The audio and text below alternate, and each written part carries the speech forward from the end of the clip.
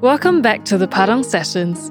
In this episode, co-curators of the Namjoon Paik exhibition, Rudolf Frieling of SF MoMA and Sook-Kyung Lee of the Tate Modern, briefly trace Paik's legacy by focusing on some of his key works.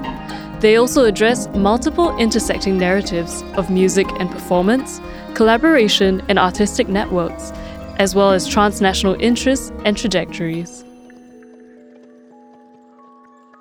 I will kick off our lecture by just saying it's been a pleasure to work with Sook-Kyung Lee on this for many, many years now.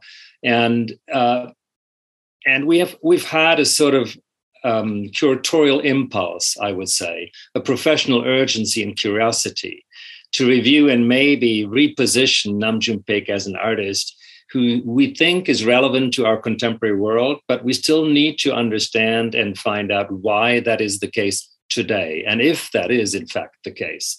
So we wanted to include, but also go beyond the well-known path of Namjoon Paik as a video pioneer and focus our attention on his identity as a collaborator and performer in a global perspective. Sue will address the theme of transnationalism, which also means being aware of a very specific local context and the way that these contexts supported Paik, but also provoked him, made him stand out. And I'm going to start by talking about a moment about post-war Germany in the late 50s and 1960s. It was a place where he did not fit in easily. It was a very fraught place, full of trauma and tensions, but also full of energy to play catch up with modernity. This was before the wall was built in 1963, when the Allied forces had divided up Germany and began to modernize the country based on their ideologies. These two images were important for me to get an intro into Paik. Paik, who was extremely well-read, very conscious of the various Western and Eastern histories of philosophy and music. But he began to perform Paik in Germany as a poor Korean, as a Korean who had emigrated to Japan because of the Korean War, had studied in Japan, but then moved to Germany in 1956 to study classical Western music, but where he, after a few years, had changed course and began to perform the role of a charismatic Asian disruptor of classical music traditions. So this one image on the left illustrates the beginning of his career. It's a letter in the early 60s, and it shows him as a sort of self-conscious but slightly mocking agent provocateur, closely associated with the Fluxus movement. But then he revolutionized the notion of performing music.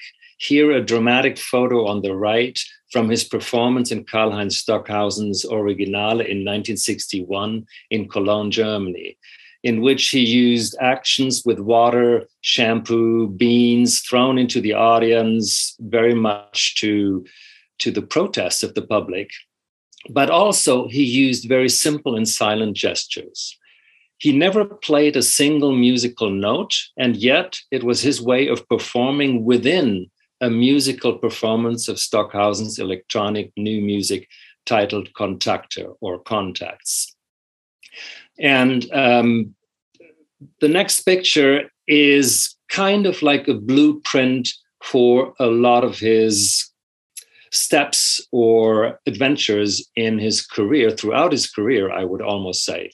It's an unrealized score from 1961, 62, and it's called Symphony for 20 Rooms. It's a key work, which immediately makes you wonder, why is it called 20 rooms when there are only 16 squares? A riddle that we could not solve. But what you do realize immediately is just the sheer density of his thinking, his proposal. You read rooms that incorporate live music, an orchestra of bad musicians, live animals like a hen, pre-recorded music and speeches on tape, live radio, record players, and a mix of everything, including a vast range of musical traditions that are typically never in the same room together or in the same performance.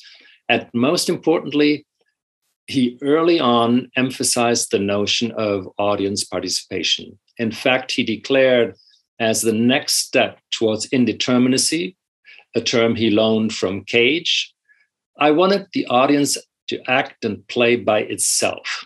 So I have resigned the performance of music, I expose the music. And here you see a detail from the score and a picture of a sculpture he did 2 years later. So is there a time and space where we could value bad music or a bad orchestra?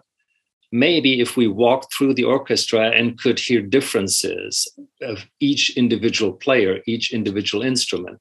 Something, by the way, that Janet Cardiff picked up 40 years later. Actively participating in his works required an open-minded audience that would also engage by listening intently to silences, sound bites, and the sound of beans thrown into the audience as if it were Johann Sebastian Bach's St. Matthew's Passion.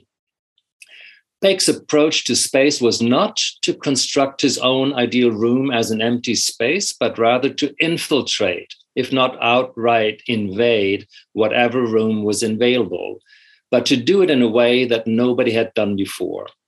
So he didn't need the concert hall, he didn't need the white cube, but he also completely rethought the tools for making music and what constitutes an instrument and what can be considered a musical performance. In his manifesto from 1963 called Post Music, he asked, why is it music? And his answer is because it is not music. So why only play one record at a time when you can mix them constantly with this brand new tool called record shish kebab, which you see on the right here. In some ways, the next show that he did, or actually the first show that he did in 1963, addressed some of these key concepts early on, and this is one example of many. I'm focusing on this one as this is also one of the key works in the retrospective. So he used prepared pianos like John Cage, but he let the audience play.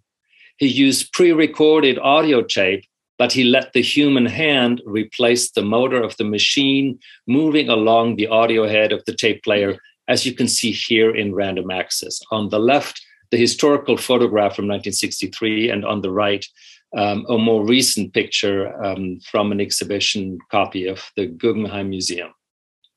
This was first installed in the basement of a villa, which accommodated his very first exposition of music and electronic television in 1963 in Wuppertal, Germany. But what is shown in the retrospective is what I just called an exhibition copy, which also illustrates a central strategy in Paik's work. And that is concepts realized in the same spirit with the same ideas, but not repeating the exact same configuration ever. The source material can be the same. In this case, it's audio tape with the sounds of sinus waves, drums and cymbals, noise and silences, but always reproduced in a form of a maze or an urban chaotic grid within reach of the visitor who decides to play this instrument. Again, is it music? It is not music. The work signals the important shift from a classical music instrument such as violin or piano to the playback system becoming an instrument. And Paik, as a predecessor of DJs or artists like Christian Markley and the whole contemporary history of sampling in music. The invite to this exhibition, called Exposition of Music Electronic Television, is also a mixing of languages, very much mirroring the mixing of music that led Paik to use German, English, French, printed on a Korean daily paper as a background, on various changing parts of that Korean daily paper. An entire room in the retrospective is also dedicated to his most important collaborators, Charlotte Moorman, with whom he invented a whole series of hybrid performances with monitors, cameras, and cello. And that notion of taking music out of the concert hall, retooling its components, inviting the audience to participate, that led him to a series of other proposals outside of music, but always in memory of, or in homage of, or even in the spirit of music. So let me change gear now and offer a second beginning to the retrospective by talking about the emergence of video as a medium, as opposed to the interventions into his amazing TV sculptures and hardware manipulations. What we're looking at is a work called Hand and Face from 1961, a black and white film transferred to digital video, a silent film, and it was part of Karl-Heinz Stockhausen's Originale. It was performed for a film camera, obviously before video cameras were available to artists or consumers. The film is as simple as possible, extremely short, with an almost banal action. The covering of his face with his hand and the slow reveal of his face. It was shot in 1961 as a material for a possible inclusion of a projected image in the theatrical performance in Cologne. And it's the first document of Paik showing an interest in the moving image. Opposite of simple, one of his most dramatic actions with a violin slowly raised above his head and then with a sudden and shocking release of destruction. The next time we see him producing something that we could call a moving image, a film, or in this case now, a video image, is in 1965. It is called Button Happening, and once again, it's a very, very simple action.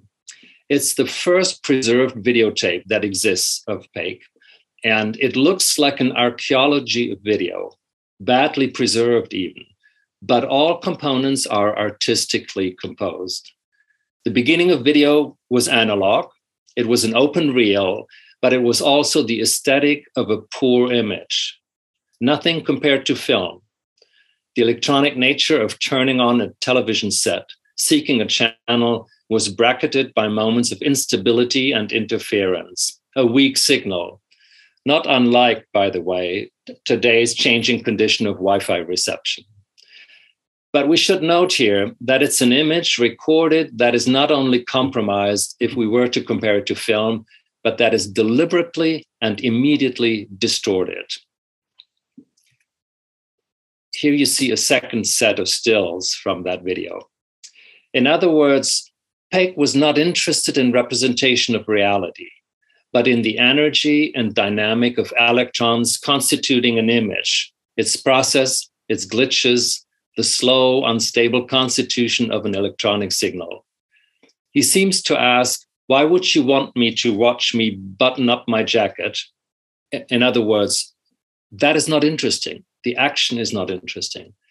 The gesture of buttoning and unbuttoning is in itself a relation to the unstable condition of an electronic image between a rendering of a reality in front of a camera and the absence of an indexical relationship as expressed in the absence of a camera input and the expressivity of pure white noise.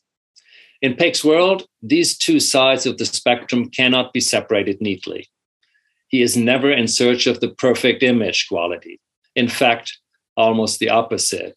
And here's another great Paik quote on that note. When too perfect, lieber Gott böse. Dear God is angry. The energy of an electronic image lies in its performativity, including its imperfection. Is it beautiful? Well, it is not beautiful.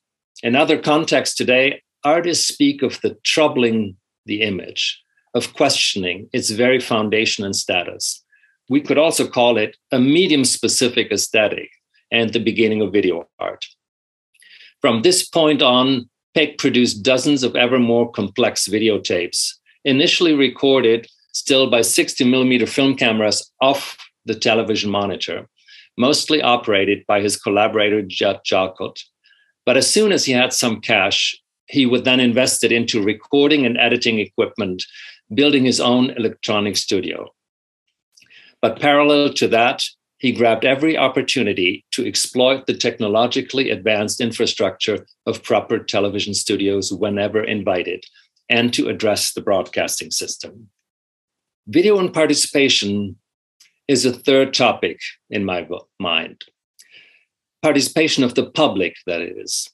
With equipment for the recording and broadcasting images eventually becoming widely available, Paik recognized that every consumer could be a potential producer and go live, helping television and video technologies to become more democratic tools for cultural output.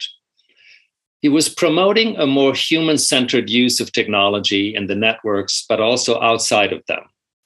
One key question he had was, how could the public take ownership of television?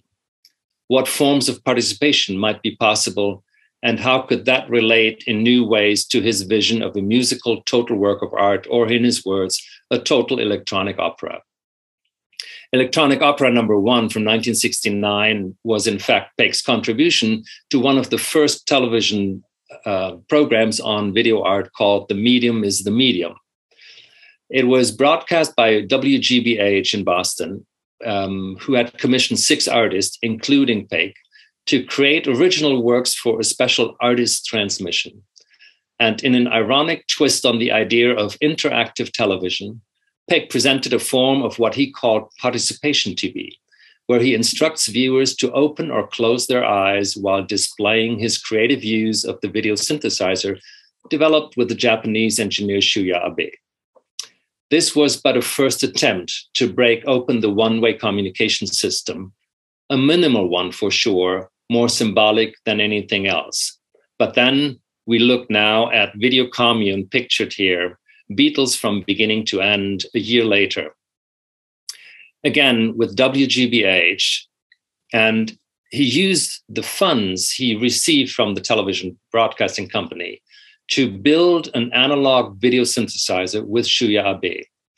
And Video Commune re-edited in 1992 to an 8.5 minute record of an originally 4-hour live program. It was an improvised montage of distorted television imagery accompanied by songs from the Beatles' back catalog. Theoretically, if you were following his instructions at home in your living room, on your couch, to then play any record you felt would match the pictures that you were receiving. So he also invited also random passersby into the studio and let them remix the videos. You see a few of those blurry images, layered images, very fluid, if you will. And the work's current form today in the exhibition is something where you can either listen to a random playset, or in the case of SF MoMA, we decided to offer an online version of Video Commune, so you could play your own video with a Beatles soundtrack of your own choosing back at home or on the go, so to speak. From that moment onward, Paik used ever more complex tool set of video manipulation.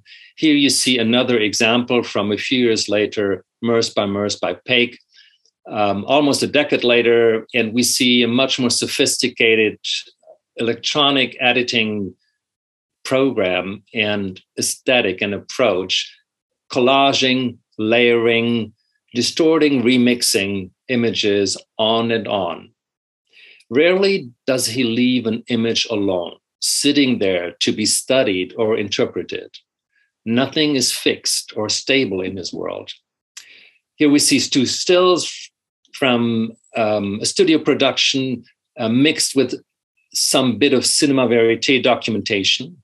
And it's an homage to dancer and choreographer Maurice Cunningham, but also to avant-garde artist Marcel Duchamp. Part 1 realized in collaboration with Charles Atlas, Part 2 in collaboration with his partner and wife Shigeko Kubota. Around the same time, that Paik revolutionized the production of video art tapes, he also revolutionized the use of space and video. So TV Garden is possibly one of the most intriguing, seductive notions of Paik using space to display video. You see about 40 monitors displayed in a lush tropical garden of live plants. You watch John Cage, as pictured here, or Charlotte Mormon, or Allen Ginsberg, or many other collaborators and snippets from performances all over the world. He exposed television in space, so to speak, and he did that radically. It's a total environment of one single tape displayed 40 or more than 40 times, depending on the available space. So in his video, this is possibly what one could call the first music tape, video clip, kind of spearheading what later became known as MTV style aesthetics. But it is also the idea that more is more. He expands in space one single image and lets it manipulate you, massage you with its atmosphere and its ubiquitousness. It helps the public to embrace the idea of electronic imagery that becomes part of our world, part of the furniture, part of our bodies, part of the spaces we walk through. He let, in Marshall McLuhan's terms, he let the media massage us. And this brings me to arguably his most impressive and certainly the largest part of the retrospective, the finale, if you will. It's called Sistine Chapel from 1993. And when Sue and I discussed the checklist and what might be a contribution of this retrospective to the scholarship around Paik and through to the many catalogs that had been produced in the past, we thought we should produce something that nobody or almost nobody had seen before outside of Venice. And that was this one work to reconstruct the Sistine Chapel, which at the time seemed site-specific to Venice. It was commissioned for the German pavilion in which Namjoon Paik was invited alongside the German artist Hans Haacke to represent Germany in 1993. A bold move, but also a bold move on behalf of Paik to use that scale and that quantity and number of video projectors to inhabit an entire space that he called Sistine Chapel. Obviously, the reconstruction was done in close collaboration with John Hoffman, Paik's assistant at the time and now curator of the estate, looking at every side of the original location, looking at the ceiling, looking at the 4 different video sources, and reconstituting the same effect, to occupy space, to throw literally video all over the place, not as a realistic simulation in an architectural mapping, but rather as an excess of blurry and distorted imagery interfering with each other. A visual language that refuses to be locked in to any notion of true representation. Another quote by Paik: "The freedom must have more than 2 ways, directions, vectors, and possibilities of time." So the Paik effect has often been described as electronic wallpaper. I would rather call it, with Paik himself, an electronic gestalt, where not the reading of details and the consumption of realistic representation is the viewer's challenge, but rather a call for an openness to let a holistic audiovisual experience happen.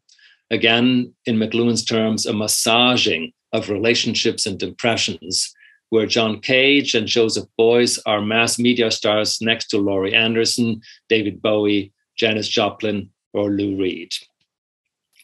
Here is the same work in a picture by the Tate in 2019.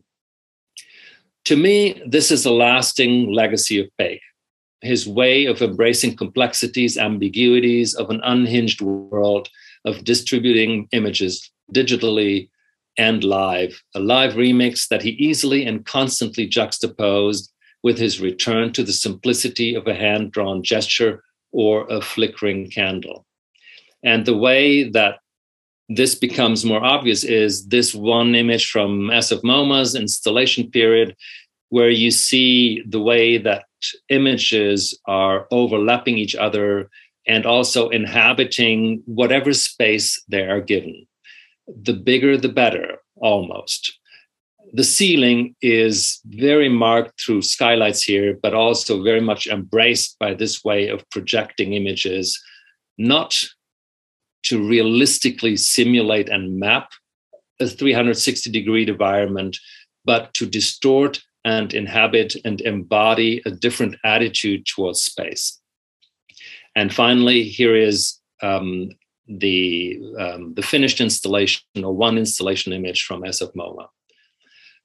To conclude, I would say, Paik's criticality was grounded in his insistence on participation, collaboration, and two-way communication. But he certainly didn't reject the very medium, the technology per se. He simply wanted more. 1,000 platforms.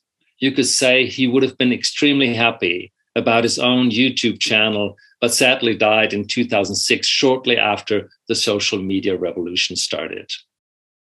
Thank you, Rudolf. May I next ask Sook-Kyung to continue with her presentation. Sook-Kyung, please.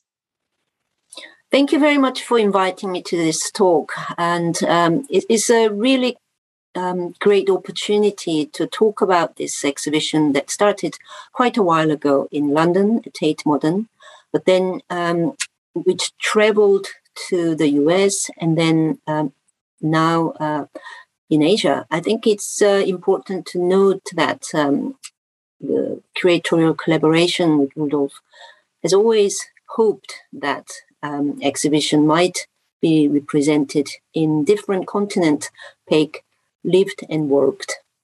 So I'm very pleased that Asia has been included in this world tour. And what I can really start with is this iconic work by Namjoon Paik, TV Buddha.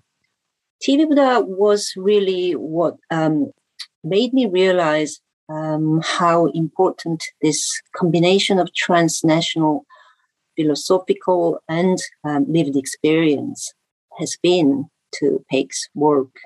He was the artist who was born in Korea and then lived in Japan, Germany, and the US, working across all these different continents with different collaborators, but never really lost his cultural heritage or his understanding of the world through different perspectives.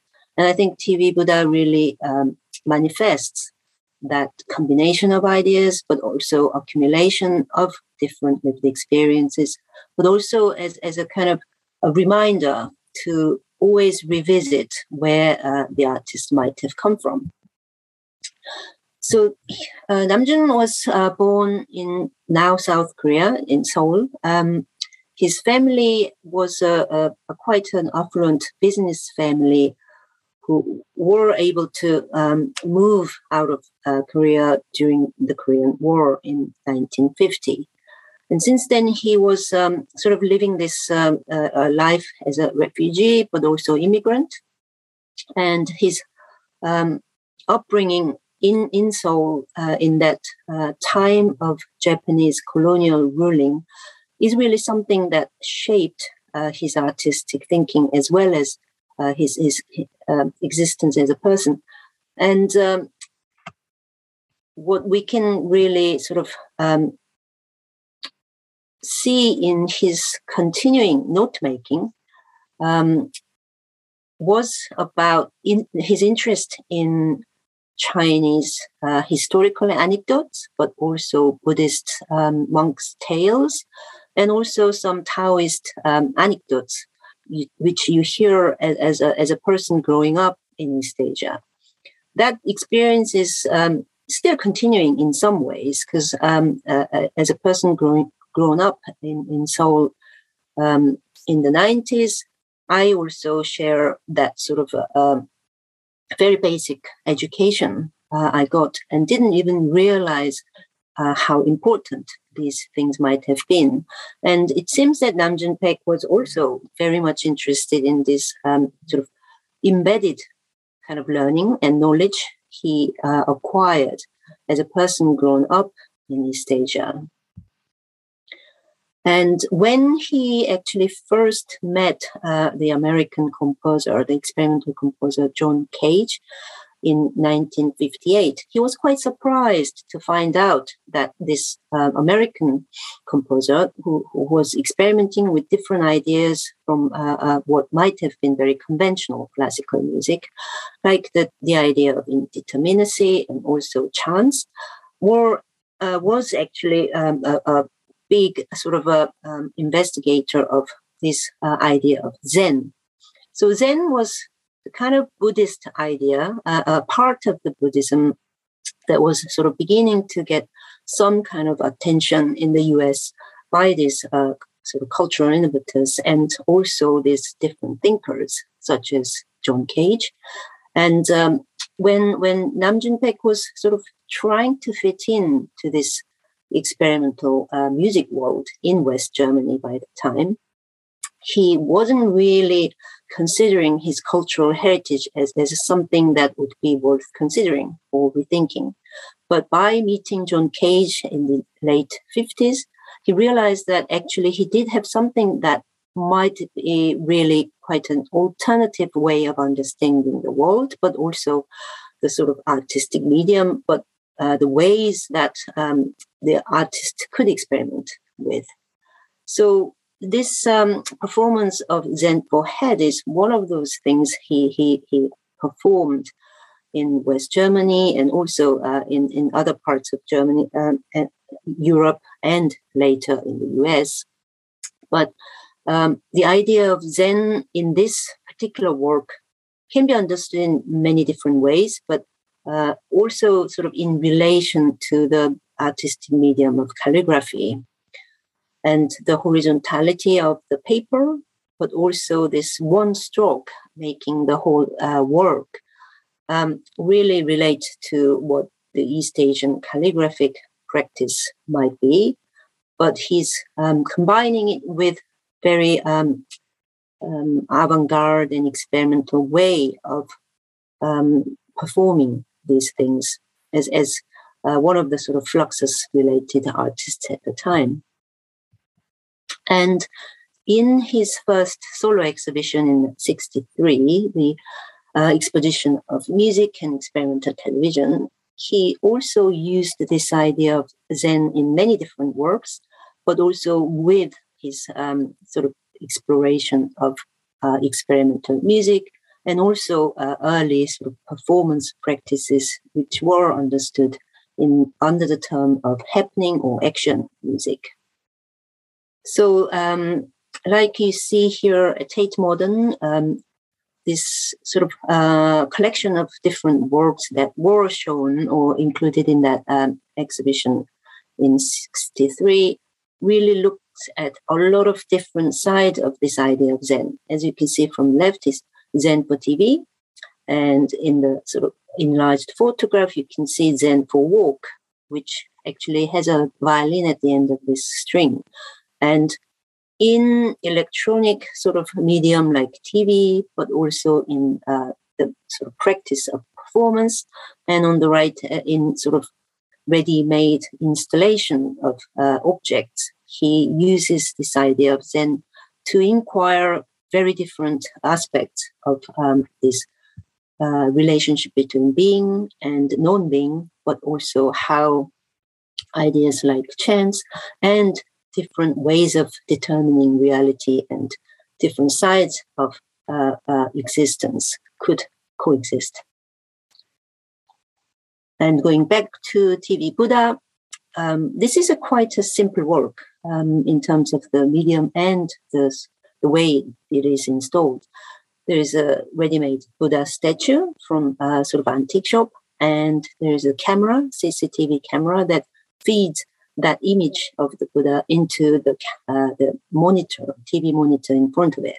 So this cyclical nature of CCTV camera system is used to represent or sort of relate to the idea of cyclical time in Buddhist sort of thinking, but also looking back, the sense of self-reflection in this Zen Buddhist type of meditation practice, and looking at sort of a humorous side about such a profound idea being linked to that type of sort of vanity of self-representation as well.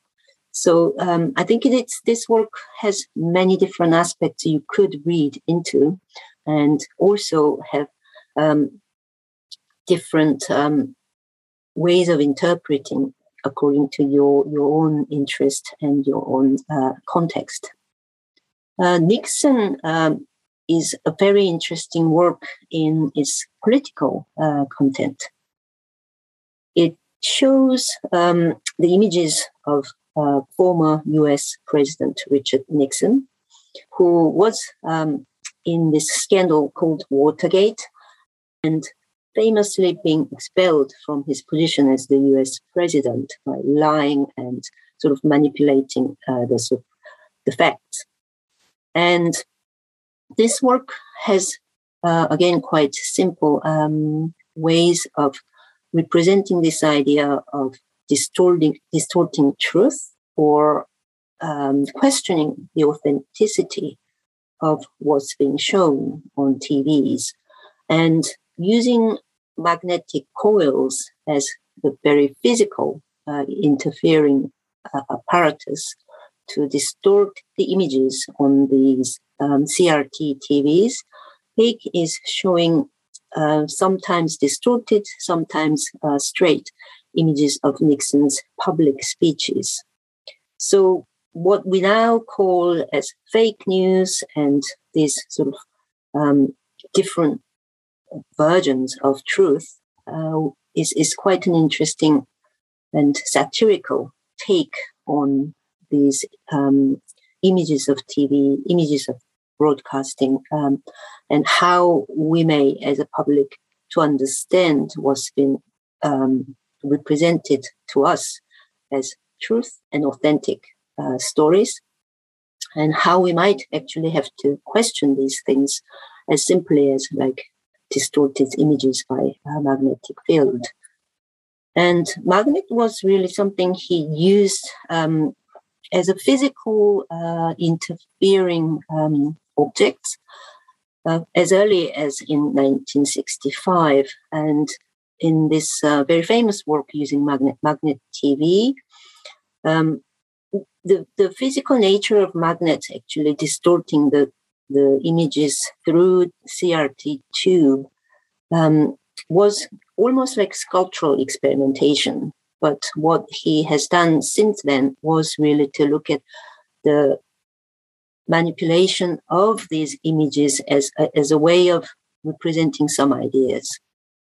And as seen in Nixon, this sort of physical sculptural experimentation could also be linked to something that is more inherently doubtful about broadcasters' messages. And another work that has kind of political undertone is Guadalcanal Requiem. So just singling out these two works as something quite explicitly political, and which have some messages behind these video experimentations that are actually looking at what was happening at the time in the political dimension of Paik's life. The next suite of works I would like to talk about are Paik's satellite projects from the 80s. So in 1984, on the first day of January, he broadcasted on the satellite in different places on the globe, namely New York, Paris, and Seoul. to show this work titled Good Morning, Mr. Orwell. So the title of the work reflects very well-known novel by George Orwell, 1984, that is a tale of dystopian future, which has a quite dark sort of expectation of the technologies of surveillance and mass communication. But on that day of 84, the first day of 1984, Namjoon Paik was kind of saying, hey, this isn't too bad. This hasn't turned out that bad. But that optimistic view of that year perhaps was the way how Namjoon Paik was trying to understand the world, but also trying to influence the world he was living in through his work. Because this very interesting and also very revolutionary take on satellite broadcasting was really about transnational and also transcultural combination of different aspects of traditional, but also contemporary, and very high art and avant-garde, and mass entertainment like pop culture, and very much about West, but also East, and different kind of take on the culture on a more planetary level. So he was seeing the world certainly as one planet, one world, and one global village. And as mentioned earlier, this video commune was the first broadcasting work he made using fully of Paik Abe video synthesizer he made the year before. And this kind of really long take on video editing and also playback of what's been available as mass entertainment, but also mixing them with highly experimental artistic practice of his friends and collaborators. That was really a unique take and unique visual language Namjoon Paik established through this video, especially these broadcasting projects. And in 1977, he also experimented with satellite as a way of communicating with different places at the same time in Documenta 6 satellite telecast, which was a collaboration with Charlotte Moorman and Joseph Beuys and Douglas Davis. So in 1986, he made the second satellite project called Bye Bye Kipling. This was more about direct response to these questions or questioning of the binary between the West and East. And he was obviously referring to Rudyard Kipling's remark on this impossibility of meeting of the two different worlds that are East and West, and saying actually that can be done in this sort of more culturally focused way of communication. And this was on the occasion of Korea's sort of Asian Game, which is a sports sort of festival, obviously. And he was also trying to make this very widely loved sort of sports festival as a way of injecting more perceived sort of difficult or hard to understand type of experimental art. And in 1988, his last and third satellite project titled Wrap Around the World was presented.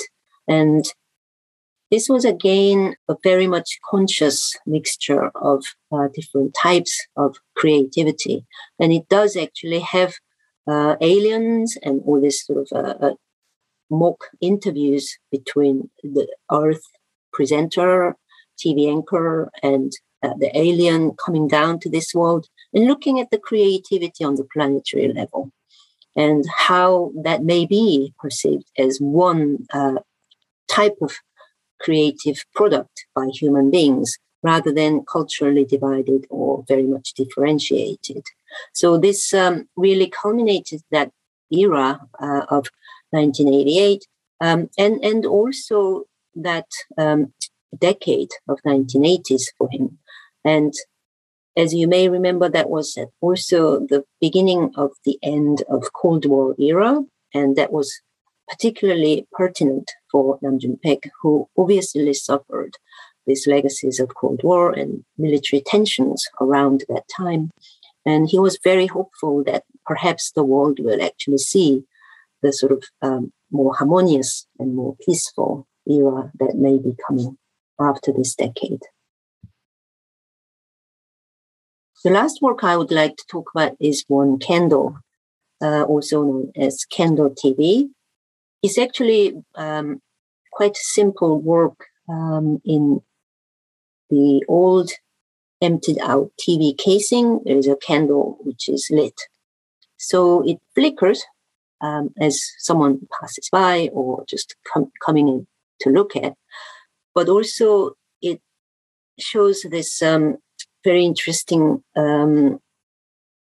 process of looking at technology as already a ruin in the making. And as a sort of a person who has been looking at technology as a really interesting artistic medium, it's interesting to see he has also looked at the technology as a very much an empty shell or almost like a non-existent thing, but still referring to TV as a way of understanding that type of technological advancement within human civilization. What I like about this work is about this precarious nature of all beings and existence. And just by simply putting these two things together, he's able to really start quite a profound questioning about what might be the being, what might be the nothingness, what could be the sort of creative energy, but also kind of the demise of human civilization based on technology. So maybe it's just too much to read into it, but I think that ability for this work to open up these questions to us and also in this very fast sort of an environment of different technological advancements. I think it is interesting to sort of say he was already thinking about these sort of questions which may come after a certain time.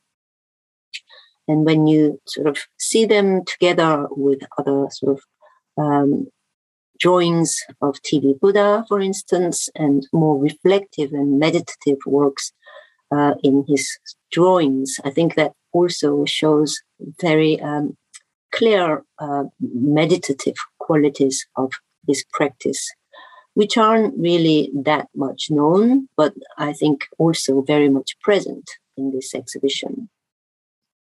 I would also like to say this juxtaposition was really the way he presented certain ideas as contrast, but also as a way of understanding them as a whole thing.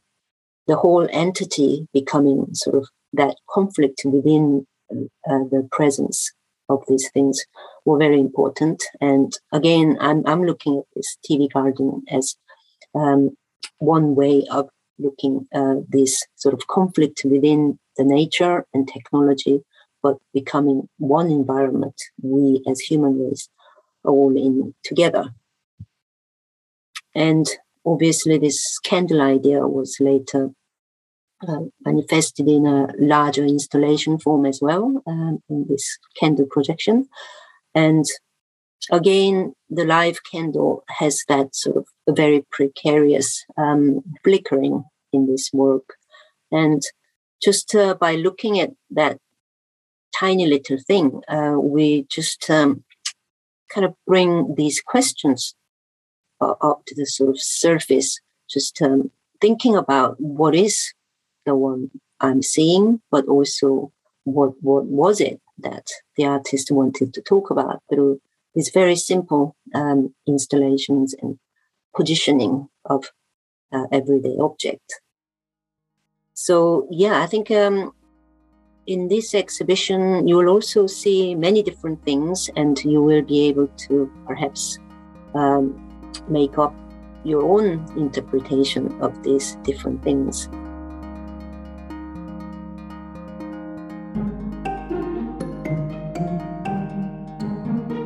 You have been listening to the Padang Sessions from National Gallery Singapore. Follow us for updates and new episodes every month. And to learn more about our programs, visit nationalgallery.sg. Our podcast team is Erica Lai, Kalisha Chia Kasim, and Ashley Lim. The music you heard is composed by Javon Chandra. I'm Joyce Chung. Thanks for listening.